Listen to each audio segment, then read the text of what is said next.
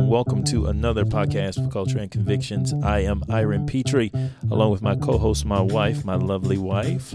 Hi, everybody. Star Petrie. And it is so good to be here. Good morning, good evening, good night. I don't know when you're listening to this, but wherever you are and whenever you're listening to this, we greet you, and we're so glad that you chose to tune in with us on another podcast here at Culture and Convictions. Look, well, we've got a full show here. We've got a lot to talk about. There is always a lot to talk about. Yeah. I mean, the news never stops. So very excited to have you guys joining us. Hopefully these topics don't get old to you, because they never get old to us. I mean, it seems, ad nauseum that we're constantly talking about race and politics. Well, they never get old. They never get old. To the media either. So it just keeps on coming. But one of the first topics I think that's important to hit is the Black History Roundtable that was held at the White House. Now, we've already talked about different gatherings of African Americans at the White House. In fact, you went to D.C. And got a chance to go to the White House. Yeah. So there's a real push by the Trump administration to ensure that, I don't think so much that they're catering to African Americans as much as it is that they want people to know what it is that the administration has done to assist, in particular, African American communities. And so this roundtable had a lot of prominent voices, people that you probably, if you listen in those circles, then you're very familiar with the people who are sitting at the table. But they had some interesting things to say, and I think it's better for you to hear it from them than from us. It's hard not to get choked up. My name is Bruce Lavelle, and I've been with the President since day one. Yeah. Pastor Darrell, I love you, and thank you for introducing me to President Trump. Mm-hmm. When he said he wanted to defend the babies, I'm a rescue baby from an orphanage. And when this president came out and says, what about adoption? I wonder where I would be, and I wonder what it would be like if this man was in office just defending the babies in the womb, or someone like me that was left abandoned in a home. And that's very dear to me. I'm one of the largest black-owned jewelry store owners, my wife that runs it. She's the boss in Atlanta. And guys, let me tell you, it's for the press. I'm just going to, for the record, this president is about to resurrect and restore black generational wealth like you have never seen. Yes, yes. Okay. Not only we talk about building, creating jobs in the community, not only we talk about prison reform, opportunity zone, but how many presidents says, you build the grocery store, you build your business, you create your generational wealth, you restore your 401k. Yes. The disconnect, and all the candidates that are leading in the Democrat Party, especially Biden, are the ones that started the prison reform bill. He sponsored it in '94. Yes. For crying out loud. No flag on the stage. Where's the flag? Where is that? Thank God we have 100 flags when he's on the stage. Thank you, Jesus. So guys, he will and is the greatest president for the African American community, black community, brown, mocha. Give me another one out there. I get one witness at the table. And the other thing, how are you out in the press for 45 years with all these friends traveling everywhere? And I was privileged to travel with in the beginning, opening the rallies. Thank God for Pastor Darrell, all the things we've been through. Now he runs for president. Now all of a sudden he's erased. How is that? Y'all know that's a lie. It is. It is a lie. Stop that. And Bruce, he's not colorblind. He can see. Alvita, I know that. He loves us. I know but that. Hey, color is good, not bad. Why? He can see Jesus give sight to the blind. Because he loves God and he loves Christ, and that is through him. Amen. And y'all know what I'm talking about. Don't be afraid to say it. That's right. All right.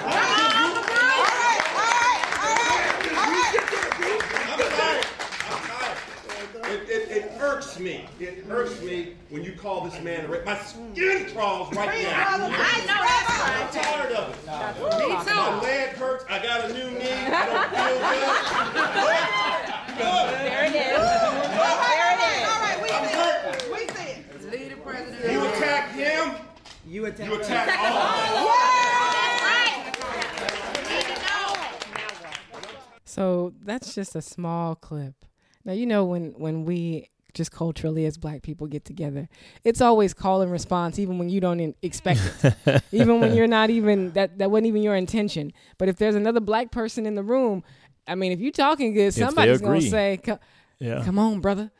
There's always somebody that's going to toss you a bone and get you a little bit more amped up. And that's kind of how it went in the room. Everybody started out real professional. He's like, we're going to go around the table, give your name, blah, blah, blah. First half of the table kept it real light and easy. Well, made it to that second half. They were ready. Well, how it is. Everybody kind of gets warmed up listening to everybody else. No doubt. Talk. No doubt. And this gentleman was no different. So one of the reasons why I picked this clip was basically because he talked about something that you and I had previously talked about two or three episodes ago. Which was, we were talking about ADOS, the American Descendants of Slaves, and their push for reparations, right? Because they were talking about the wealth gap in America, in particular for African Americans. Mm-hmm. And so you're hearing a gentleman who says, hey, I own one of the largest jewelry stores right there in Atlanta, me and my wife, and I can tell you for a fact that this man is putting policies in place to restore generational wealth. Mm-hmm. Wow. That's pretty amazing. So you're telling me there's an economic approach to restoring generational wealth that doesn't require us to open up the coffers of Congress to just anybody, just anybody. You want $1? You want $2? Can I give you $5? Yeah. We don't have to do that. We can give people the means and the freedom, which is what this country is all about, right? The ability for any man to take his ingenuity, his creativity, and go out in the world and build something. But he builds that something based on his service of others. Yeah. That's the crux of it, right? That you have to build something that serves humanity, and humanity places a value on that thing that you serve them. And no doubt about it. And that's all that you really aim to really have. I mean, why would you want government to get involved and become another hand in the middle of, being behind a transaction from one place to the next? Because you're once again, you're not building wealth. Right. You're sparsing up and disseminating what has already been created. And in this case, of course, the government doesn't create any jobs and it's not creating any wealth, but you're just sparsing up and dividing up the revenue from what other people have had to pay into the government. Mm-hmm. So it's a failed idea. And so at the end of the day, what you do want are policies that make opportunities available for people to move themselves along through their own ingenuity and their own creativity. Or in Trump's case, you walk in the door and you say, how many of these executive orders, how many laws do I have to undo to try to give people their freedom back? That's right. Right, to remove the chains and to remove the barriers of entry that impede people's ability to enter into economic opportunity. Because not everyone, again, has that $10,000 down payment to go in and make their business. But I mean, praise God, now you got the internet, and it doesn't even take that. You know what I mean? You can monetize all kind of stuff. And find yourself far better off than you were being a content creator. Think about that. I mean, you and I had that conversation that, 15 years ago. I mean, what was a content creator? Yeah, nobody even knew what that was. Okay, I never heard of that. But nowadays, literally, the world is open, and it's a different world. Man. It's a wholly different world, and I think it's amazing to hear people's perspective who are in business. Because they know, what I mean? It's like we're in those circles. We understand what these policies are providing and benefiting. Whereas some of us who aren't in those circles I don't get it. I don't see it. Yeah. But there's opportunities that are out there if we can get past the victimology and the entire race hustling industry. I think that has laid a burden on the entire culture and a barrier to success that makes it almost impenetrable, because it's been there for 60, 70 years. I mean, it's gone on for so long that I think it's almost inbred in a lot of us. Well, what they've done is created a tremendous amount of pessimism and skepticism that, you're a lot of times when someone's been dubbed a racist, like President Trump, you're racist until proven innocent, right? You can't, and then in many cases, you really can't unprove it for some, and it becomes an issue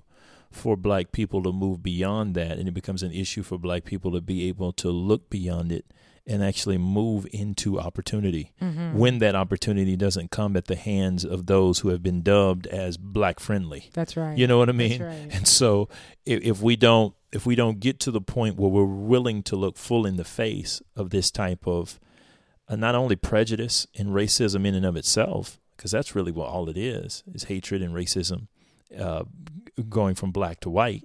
If we don't look full in the face of that and realize not only that we have decades of loyalty to a party that has shown us nothing remotely close to what is transpiring under this man's administration. And that's an inconvenient truth for a whole lot of people. But you got to, as soon as we can swallow that and get that down, I think as a whole, we can move forward much quicker, much faster. Well, I want to read something, and this is an article, a snippet from an article out of the Washington Post, and this was posted January 17th of this year. And it says that more than 8 in 10 black Americans say they believe Trump is a racist and that he has made racism a bigger problem in the country. 9 in 10 disapprove of his job performance overall. And the pessimism goes well beyond assessments of the president. A 65% majority of African Americans say it's a bad time. Listen to this. It's a bad time to be a black person in America. Wow. That view is widely shared by clear majorities of black adults across income, generational, and political lines.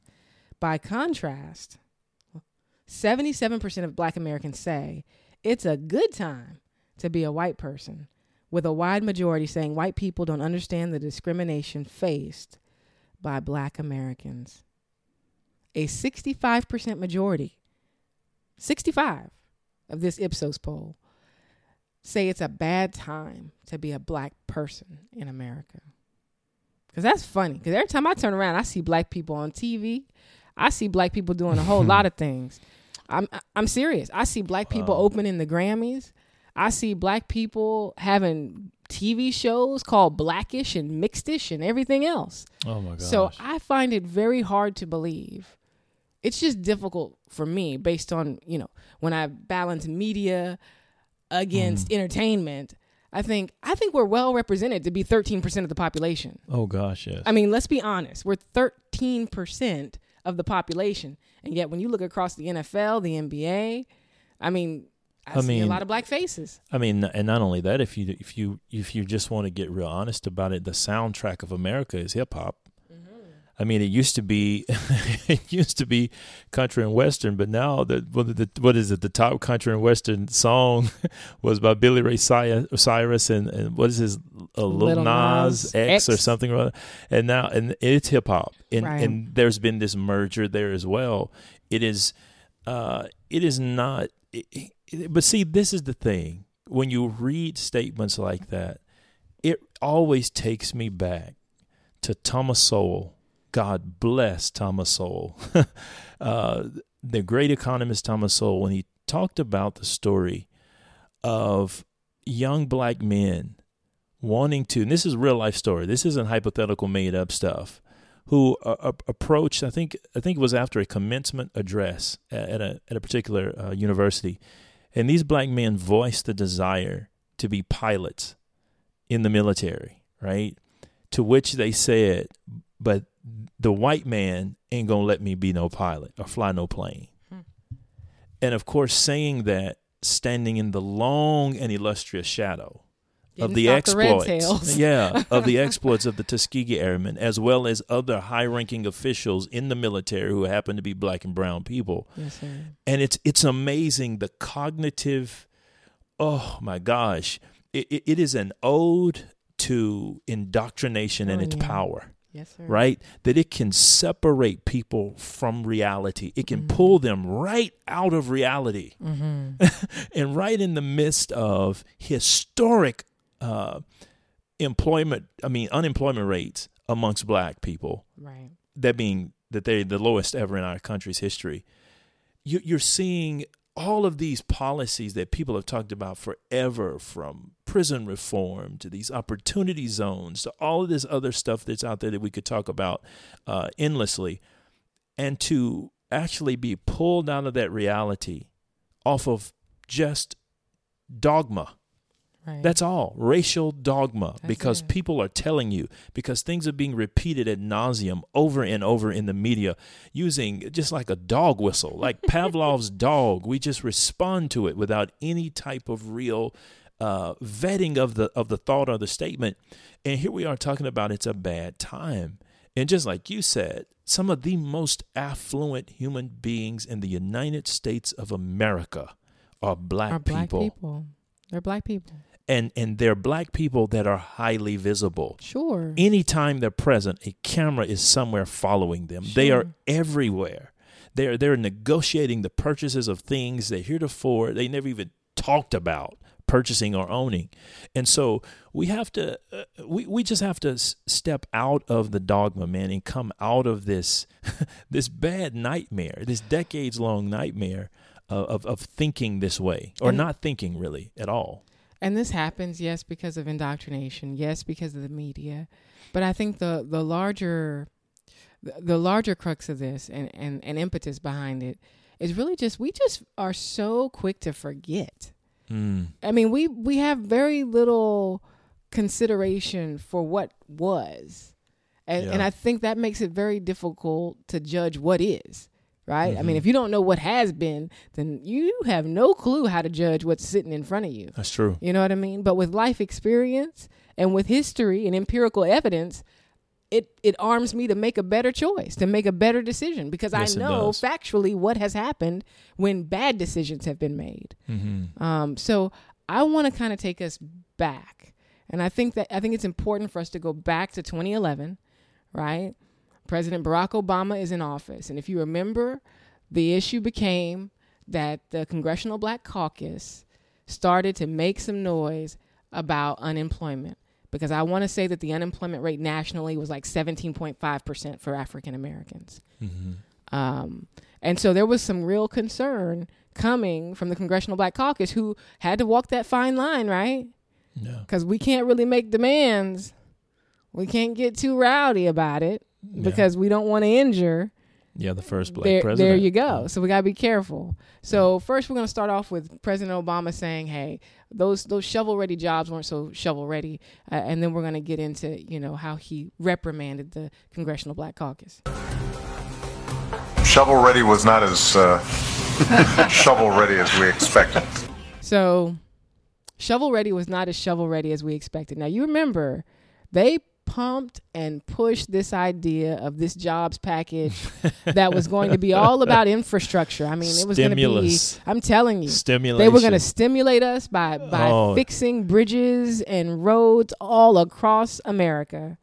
And I'm curious that if we were to go back out to some of those sites, if there's still potholes and, caverns. I don't know. Lots of stimulus, man. But there was a whole lot of stimulating and very little going on by his own admission, right? That's not anybody trying to point a finger. The shovel-ready jobs were not so shovel-ready as we thought they were. Then I want you guys to also hear another clip. Like I said, this is Barack Obama talking to the CBC. I don't have time to feel sorry for myself. I don't have time to complain. I'm going to press on. I expect all of you to march with me and press on. Take off your bedroom slippers. Put on your marching shoes. Shake it off. Stop complaining. Stop grumbling. Stop crying. We are going to press on. We've got work to do. So he's telling them, basically, what did he tell them, dear? Get in line. Shut up and get in line. Now, I don't want to have to come back here and tell you ninjas. Oh my gosh. I don't want to have to tell you another time. Okay? That's exactly what he just communicated. I'm sorry, but I mean, I'm a speaker, so I get up in front of people and I preach often, right? Being that, I now notice public speaking in a whole nother light. I see people, I can sometimes, not all the time, of course, but sometimes you can almost read the person's mind. Once you've been up and you've been in front of people and you've given speeches or you've preached sermons or whatever. And what strikes me is so interesting is the change of cadence. Oh, yeah. His use of his words. Yes. I'm never a fan of that because I feel like be who you are everywhere all the time. Because it didn't have to be that way. Why do you have to talk about slippers? Take your slippers off. But I don't know. Put your marching shoes on. It's like, brother, we all sit here in this auditorium. No, you're picking, baby. I'm not picking. I'm just simply asking, what does that have to do with anything? But it's the terrible problem that we have many times in our community that room is so paralyzed by race. Because on the one hand, they cannot really bring up any serious concerns and really pull on him too much. Why? Because he's the first black president. He got over 90% of the black vote. Everybody's behind him. He's on every black publication you can imagine. Everybody loves him. And so there's not a whole lot they can say. But at the same time, he stands up there and he gets to stand behind this ironclad shield and he gets to hurl these bombs at them. And so what are they going to do with that? What is Maxine Waters going to say? You know, she's got something to say. Well, she has to say something. Yeah, she's got to say something, and she did. And let me go back and change that too. Make sure I get this right. It was 16.2% for blacks overall, and it was 17.5% specifically for black males unemployment. Yeah. So a real concern.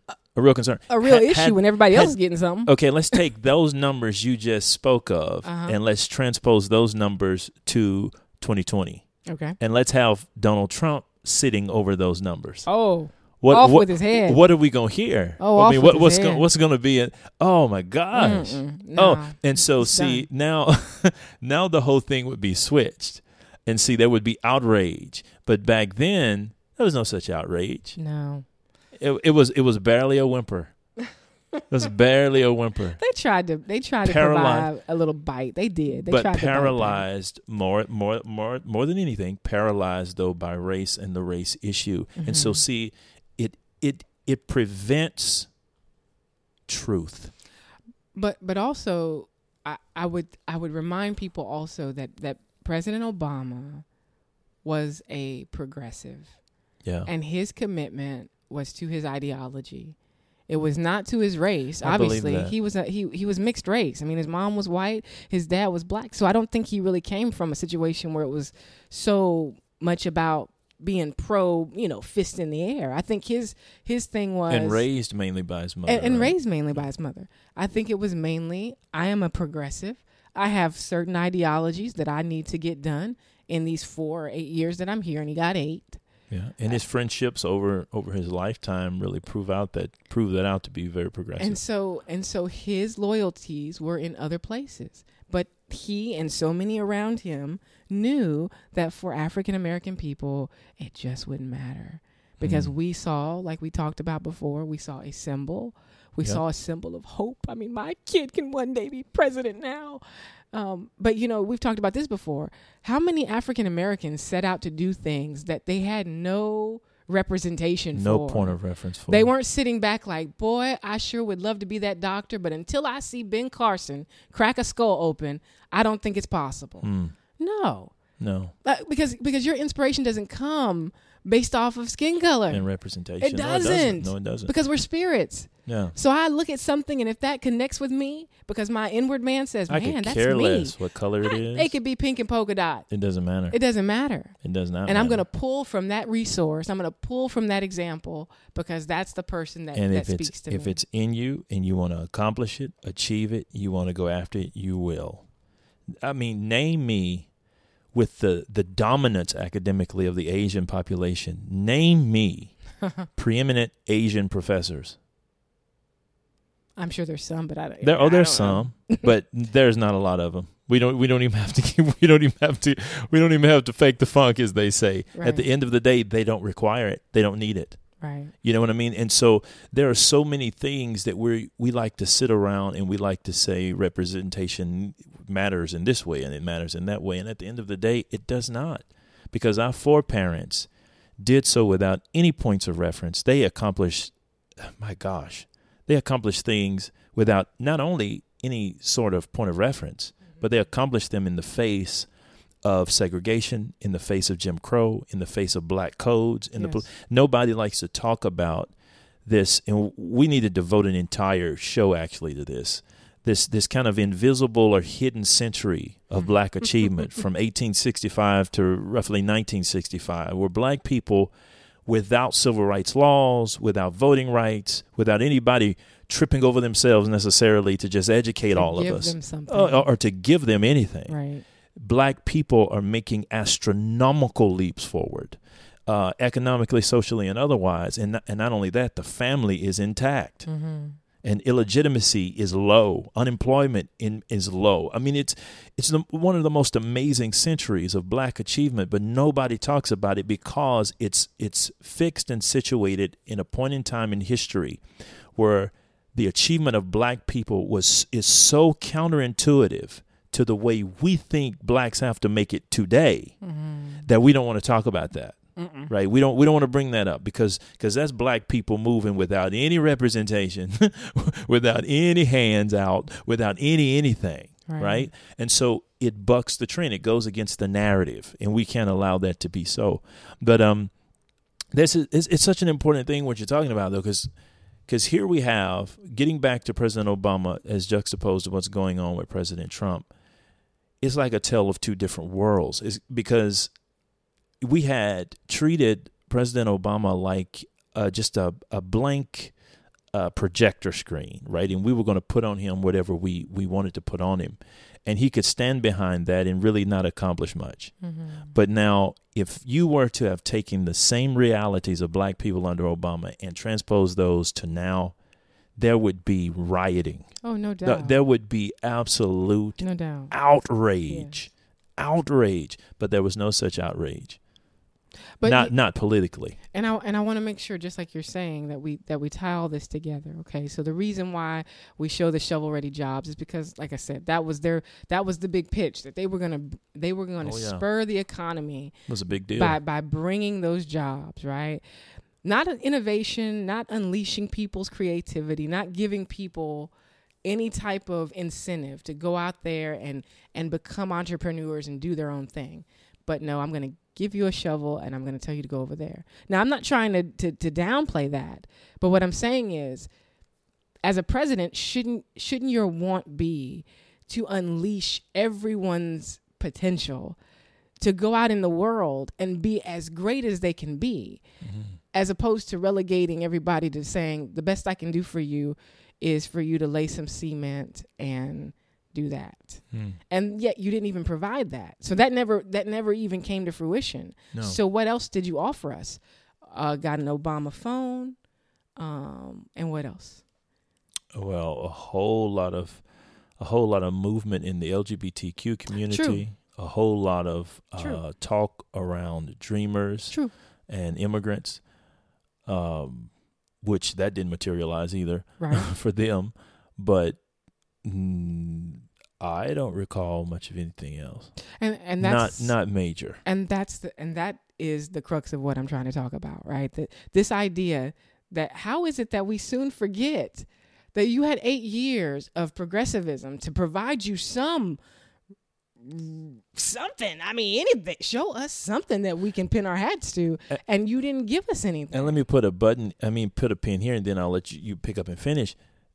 And then not only that, your first 2 years, there is literally no resistance to you in your agenda and what you want to do, because you've got a majority House and Senate that is Democrat. You could have done whatever you wanted to do, and you gave us a tax in the form of a health care plan or like bill. Any good progressive. I mean, like any good progressive. What do you want to call it? Obamacare or affordable health care or whatever you want to call it. It was a tax, right? And it was something that was rolled out with a lot of smoke and mirrors, stuff people didn't understand, didn't know. You have to pass it before you can read it. Before you can know what was in it. And there's all kinds of things that went on, and people found out that it was a bit of a raw deal in so many cases. And I'm just sitting here. You know what I'm saying? You had you given, if you look at the accelerated rate, and people just have to give this up to what President Trump has been able to accomplish in his first term in office. I mean, it has been going at an accelerated rate. And I can't recall one single 24-hour news cycle in which he has not been getting blasted by some media outlet, if not several, over something. Right. I mean, it's been bombs bursting in air, rockets red glare, and I'm not talking about positive stuff, every single day, right? For the first 4 years, and everything that's happening at such a fast pace. Now you go back in time and you say, we've got President Obama Democrat, House and Senate, first 2 years. Mm-hmm. I mean, it's kind of like, where's my pen? You know what I mean? Where's my pen? Let's get moving. Or at least let me, what was that agenda that I had again? Oh, yeah. Can anybody remember what the agenda was? Not really, because we were going off of hope and change. So nobody really knew, you know what I mean? And that's why he was able to walk in there, and he and Pelosi were able to get together. And the first thing they want to do, like you said, is tax the American people. Yeah. And that's an unfortunate thing. But I want, again, let's take this step back in time and let's just think about it, because you've got 65% of people saying that they're worse off, that black people, this is not a good time. This is not a good It's time. not a good time to be black, right? Then you've got 8 out of 10 of us in this Ipsos poll saying that Donald Trump is a racist and saying that he hasn't really done anything for black America. So let's go back in time. Here's Maxine Waters addressing President Obama's talk at the CBC. California, former chair of the Congressional Black Caucus. She was at that event on Saturday when President Obama told the caucus to, quote, stop complaining and to put your marching shoes on. Good to have you with us. First of all, what was your reaction to that when he said stop complaining, stop grumbling, stop crying? Well, I'm not sure exactly who the president was talking to. As you know, the Congressional Black Caucus has been out in 5 cities where we held town hall meetings and jobs fairs addressing this 16.7 unemployment that's real, that translates in some areas to 30, 40% unemployment, and with black youth, 50% unemployment. So I'm not sure who the president was addressing. I found that language a bit curious because the president spoke to the Hispanic caucus, and certainly they're pushing him on immigration. And despite the fact that he's appointed Sotomayor to the Supreme Court, he has an office for excellence in Hispanic education right in the White House. They're still pushing him. He certainly didn't tell them to stop complaining, and he would never say that to the gay and lesbian community who really pushed him on don't ask, don't tell, or even in a speech to AIPAC, he would never say to the Jewish community, stop complaining about Israel. So I don't know who he was talking to, because we're certainly not complaining. Okay. We're working. We support him, and we're protecting that base because we want people to be enthusiastic about him when that election rolls around. In terms of enthusiasm, it sounds like, if I'm reading between the lines here, Congresswoman, that you think maybe he may not have chosen the best language to get people enthusiastic. But I want to take you back to one of those moments that you had last month. You were speaking in Detroit, and you said to the folks there, I'm looking for your permission to, quote, unleash, to have a conversation with the president. It would sound like that you feel maybe he hasn't heard what's gone on with some of those events that you held. So what is that conversation you want to have, and have you had it? Well, as you know, if you listen to that particular part of the town hall meeting, there were a lot of complaints, a lot of shouting from the audience about what they wanted us to do, what they wanted the president to do. And basically I said, are you ready for this conversation? And if you are, unleash us. And of course, they yelled, you are unleashed, because the conversation must be about, first of all, I recognize that there's pain and desperation in the African-American community. The unemployment rates are just unacceptable. People want jobs. They want to work. When we had these jobs fairs, they stood in line by the thousands, circling the blocks to get a chance to talk to employers. In Los Angeles, 10,000 people showed up. Let me so ask they you want quickly. to know that we recognize, and the president recognized, the pain that's in the African-American community. Congresswoman, we only have... So very interesting, right? And pretty strong language considering the time. This is probably fall of 2011. So the fact that Maxine Waters is basically saying we want some of the same opportunity for conversation and for consideration that you're giving to Hispanics, right? Because you remember back, it was all about the DREAM Act and getting that passed, and people were really pushing that. And then she comes back over there and says, well, and then the LGBTQ community is getting some stuff they want as well. And we're still over here like, hey, we gave you 90% of the vote. And we can't seem to find you on issues relating and pertaining to us. And then also interesting that you go to a town hall and black people are upset and they like, let me talk to Obama. I'm sure some of them like, what's his number? I pick up the phone. I call him myself. I don't need you being my intermediary, right? But she says, well, will you unleash us to do that? Well, isn't that why you represent us? Exactly. I mean, why should that even be a question? If someone's in office and they've forgotten a part of the American fabric, right, which is Black, Hispanic, Asian, whomever, then isn't that part of the reason why I put you in office? And I know Maxine doesn't represent Detroit. Sure. But my point is just, generally speaking, as African Americans, if you understand that there's an issue like unemployment that was plaguing communities, then how come you wouldn't take that up as your initial charge? Well, I mean, in your own self-interest, you're probably not wanting to commit what you feel may be political suicide. So you sit back and you put up with stuff, and you go to the people and you say, well, give us the permission to say something. When you guys let us say something, we'll say something if you let us say something. Because they've always been so shackled by their constituencies, I'm sure. Oh, yeah, exactly. And so, but that's the thing. That's the power that he had being the first Black president in the United States of America. Like I said, it was an impenetrable, sometimes I have a tough time saying that word, impenetrable shield. It was. He could stand behind that shield, and he could lob bombs. Do Mike Tyson, baby. Do Mike Tyson. How does Mike Tyson say? He says it's impregnable. My defense is impregnable. But he could actually stand behind that shield of race and quench all the fiery darts of critique. He could. And Black people wouldn't critique him. Whites would not critique him.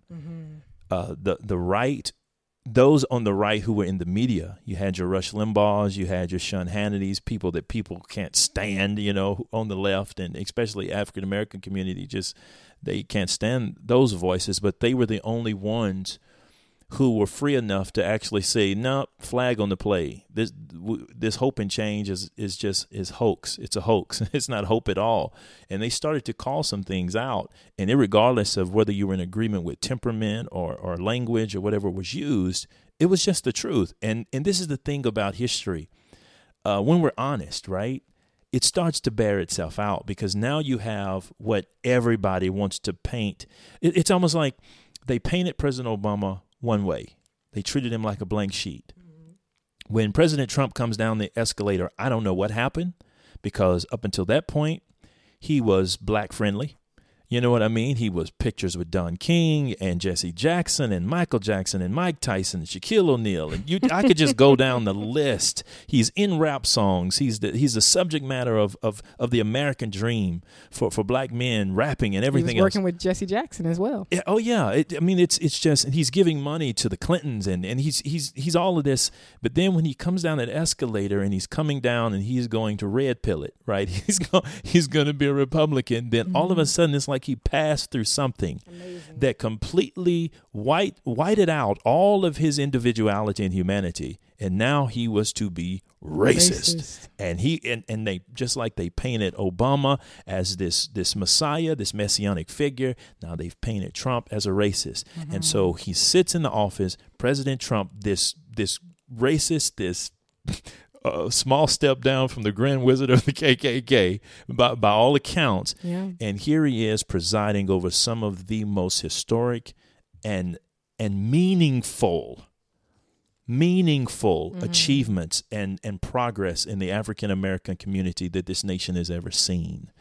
And so it's a judgment on our unwillingness to be honest about what we're voting for and why we're voting. Because you remember back when President Obama was running, people said, I didn't vote just because he was Black. If you ever said that to Black people, they just about chop your head off. I didn't vote because he was Black. Well, why did you vote? Because you just had one of your representatives asking you to unleash them to check him.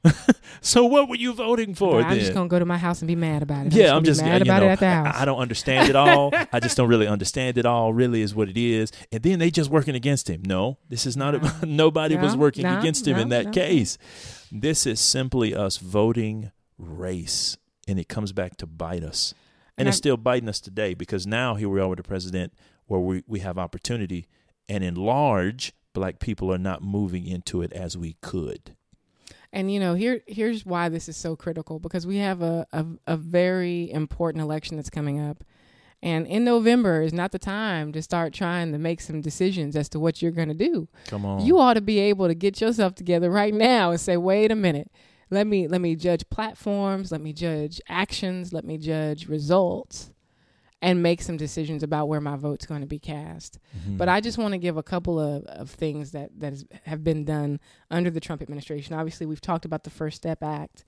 The whole point was basically to reconnect these low-level offenders who've gotten caught up in things, who got just tremendous, ridiculous sentences. I mean, 40 years, 20 years, to return them back into the society and give them an opportunity to get back on straight street, right? Yeah. To give them a chance to come back and be productive citizens. And so there was a report by the U.S. Sentencing Commission that revealed that 91.3% of the 1,051 people who received retroactive sentencing reductions due to the passage of the First Step Act were black. Mm-hmm. Think about that. 91.3%. Yeah. But yet, he's a racist. Yeah. Right? Neo-fascist. That's right. And then when he did those pardons, everybody's like, see, he's letting Blagojevich go, and he's letting this person go. Yeah. And it's all about him helping his cronies and his friends, right? But nobody wants to mention Alice Johnson or Matthew Charles, who Matthew Charles, he got 20 years for selling crack cocaine. But yet he's racist, right? Trump is divisive. He's a neo-fascist. He's a narcissist. I mean, it goes on and on. and you know what I want to tell people? Stop projecting. Yeah. Because a lot of times when people get busy throwing arrows and stones and saying the same things over and over and over again, I start to believe that it ain't me. It's definitely you. Yeah.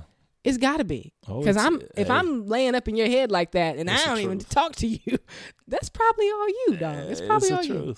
And so, not to mention the money that he sent to HBCUs, the executive orders that he signed. I think he signed 2 of them. Record low employment, this idea of opportunity zones, right, which was all about giving businesses a reason, an incentive to go into depressed neighborhoods, economically depressed neighborhoods, and actually invest there. Yeah. So they're able to take their capital gains, reinvest them back in there, and obviously receive some type of tax benefit as a result. Yeah. But he's giving people an opportunity to see better in their communities, right? Communities that ultimately a lot of businesses are like, I ain't going up in there. Yeah. Cost of business is higher. It's too high. I mean, you got the cost of security, you got the cost of crime in some of those communities. Mm-hmm. But I mean, if you think about these opportunity zones, I wanted to read this. Well, created by the 2017 Tax Cuts and Jobs Act, there are roughly 8,000 of these zones that are designated. They are home to nearly 35 million Americans in all 50 states, the District of Columbia, and 5 territories. So we're talking about a large amount of people, right? And we're talking about giving an opportunity to where, I mean, once again, I mean, something this type of creativity, this type of innovation, or I don't even want to call it creativity or innovation, it's just this effort. Mm-hmm. Let's just stay there. This type of effort is not what we have seen. Effort that has become reality. I mean, it's actually boots on the ground. It's happening. Right. It's not pie in the sky. Think tank somewhere. Yeah. We're not just talking about this. We're actually doing something. And that's one of the things about it, man. When you've got people in office who are men and women of action, the men and women of words, all they can do in response is come up with more words in hopes that those words will trump the fruit of the actions of the people of action. And right now, we have an administration that seems to be active. Yep. I mean, we're not talking, we're moving. Mm-hmm. And so it's putting everybody in a real pickle because you have to really double down in your prejudice, in your presuppositions, and you got to dig all the way in, right? Yep. To be able to deal with this type of success and this type of winning that's going on. And, I was just going to say that I think the biggest thing that culturally we can do as Black people is really consider the fact that for 8 years you were taken for granted. Yeah. Got nothing out of the deal. Right? 8 years. And then all of a sudden, well, I'm just I know what you mean. Okay, yeah, of course. Just talking specifically to Mr. Obama's presidency. But now you see a resurgence of Democratic candidates who are in these primaries trying to woo back the black vote. Why is that? Because remember, I mean, just a couple of primaries ago, black people were not the number one thing on the agenda. I mean, yeah, we like you. I'll take a couple pictures with you. I'll go to a couple of churches and say I'm by no means tired. I'll do that, right? But my goal here is just to pacify you, get you to that voting booth, and get me in there, and then I'm gonna do my own thing. Yeah. And now everybody's kind of trying to work this black issue into whatever they're talking about across the board. Now you got all white candidates up there once again, Democratic Party, talking about diversity, but they are very much honed in on this idea of African Americans, not just in South Carolina. They were talking about African Americans in Nevada, talking about them in every primary, because they know. Yeah. They have to know that eventually people are like, look, if nothing more, I'm just going to go try something else. Exactly. I mean, really. Yeah. And like I said, and you've said, and others have said it as well, and it bears repeating again for us as African-American people. When President Trump said, what do you have to lose? In terms of a political revolution, it was like a shot heard around the world. That one statement, I'm serious, because it was the indefensible statement. If you're a black person, it was the statement that, to be quite honest, you could not come up with any defense for if you were searching for one. You were had. The statement was disarming. The statement was an affront to everything we had been loyal to. The statement was in your face. Simple statement. Simple. But it was a revolutionary statement. It was a shot heard around the black community if we heard it. Yeah. Right? Because it really called us on the carpet about our loyalty to the Democratic Party. And it called us on the carpet about the fact that we have put ourselves over the decades in a political no man's land. We've put ourselves in a position in a two-party system. We've put ourselves in a position where one party will not even attempt to speak to us because they feel as though all you're going to do is sit there and huff, puff, and roll your eyes at them when they walk in the room. Right. And then the other party believes they can tell you anything. That's exactly right. And so that is political no man's land. You have no influence. So you get the first African American president for 8 years, and yes, you still come up and you looking in your hands and there's nothing there. You're like, what's going on? Absolutely you do. Sure. Because you're in no man's land. You're going to have to commit. And historically, conservatism has been the best friend of black progress. Yes. We have been socially conservative. Yes. All of our existence. That's what we are here in this country. We've been socially conservative. There was a time when black illegitimacy was lower than whites. There was, when it comes to working and work ethic, right? Being lazy is not a descriptive of black people historically. It's not. It is not close to it. It's not. Right? That's not who we are. That's not who we've ever been. Right? And so we're having to go through a real renaissance politically to where we are returning back to the party and returning back to the beliefs and principles, not just the party, but the principles that have been responsible for us making progress against the most heinous opposition. And so this is what my prayer is for our community, is that you're waking up to principle. You're not waking up to a party. You're not waking up to, you're not waking up to be more of a partisan person that, okay, now I'm going to switch from blue to red and I'm going to be, no, it's about principle. Let's wake back up to the things that have made us great, because indeed we are great. And that's as a country. I always want to go back to this and remember that none of us got here by ourselves. No. I mean, the Emancipation Proclamation was written by Abraham Lincoln, but came on the shoulders and the blood and sweat and tears of so many who were shooting at brothers across the line. Yes. So we have to think about the fact that America was always created for justice. It was. It's written. It's embedded in that Constitution. It's embedded there in the Bill of Rights. Yes, and so I just want to encourage black people in particular. We've got to get off of this. We've got to get off of this ideology train, because it's leading us off the cliff. And you see it everywhere you go, to the point where you're almost ashamed sometimes when you see people who look like you acting like such just what is your deal? Like, you have no home training. You can't be quiet when you're walking through the store. Everybody has to hear you in your conversation. Just basic stuff like that. I mean, we're better. We're better than that. Oh, but if we don't let go of liberal ideology, if we don't let go of the portrait that's been painted for us, the caricature that's been painted of us, we're headed to a place of no return. We really are. And we're only 13% of the population. So it's an easy place to get to. Oh, yeah. And if we don't learn this lesson and really have this come to Jesus about what we can do ourselves, it won't matter it won't. What politicians' opportunities are afforded to us or what people are doing or what's going on. Because en masse, we won't move into it like we should. That's right. We've got to develop the human capital. We've got to develop not only develop human capital, but get back to the principles that have made us who we are. And by all means, that's conservatism. I'm sorry. I don't care what they taught you in your African-American studies class. I don't care I'm serious, because we got to get down to this, because this is what happens. You go off to school and you sit in these classes and people come with this far left diatribe and they fill your head full of crap that makes you nothing but a victim, a lemming, nothing but a parrot. You don't even have your own brain anymore. You use the same talking points for everything all the time, all over the place, That's right? And so we've got to unplug and say, look, as Black people, we know what has brought us this far. And it's been faith, it's been family, it's been political conservatism. That's been it's been freedom. Yes, sir. And a desire for that freedom. So, well, I just want to finish with this quote, and you've already mentioned Dr. Thomas Sowell. And if you have not read any of Dr. Thomas Sowell's work, then what are you waiting for? What are you doing? Let's go. Amazon.com. We'll make it happen, okay? You need to get out there, grab something, okay? But here's a quote from him. It says, "It takes considerable knowledge just to realize the extent of your own ignorance."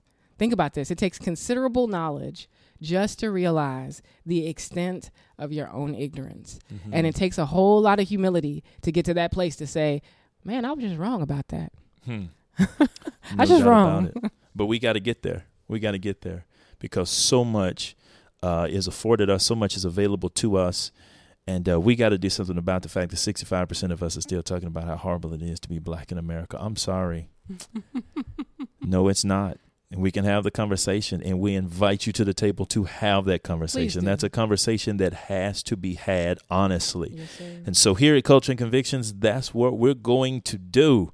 Look, this has been a good show. We want you to share this podcast with your friends, people you believe that would be interested in hearing some of the topics and the subject matter that we cover here, and people who you think disagree with everything we said. We want to hear from them as well.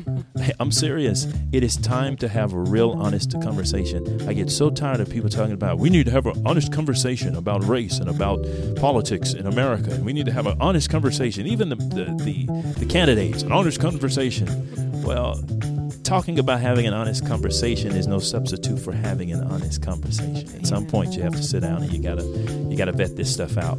But we welcome you to the table at Culture and Convictions. Thank you guys for listening. Until next time, be blessed.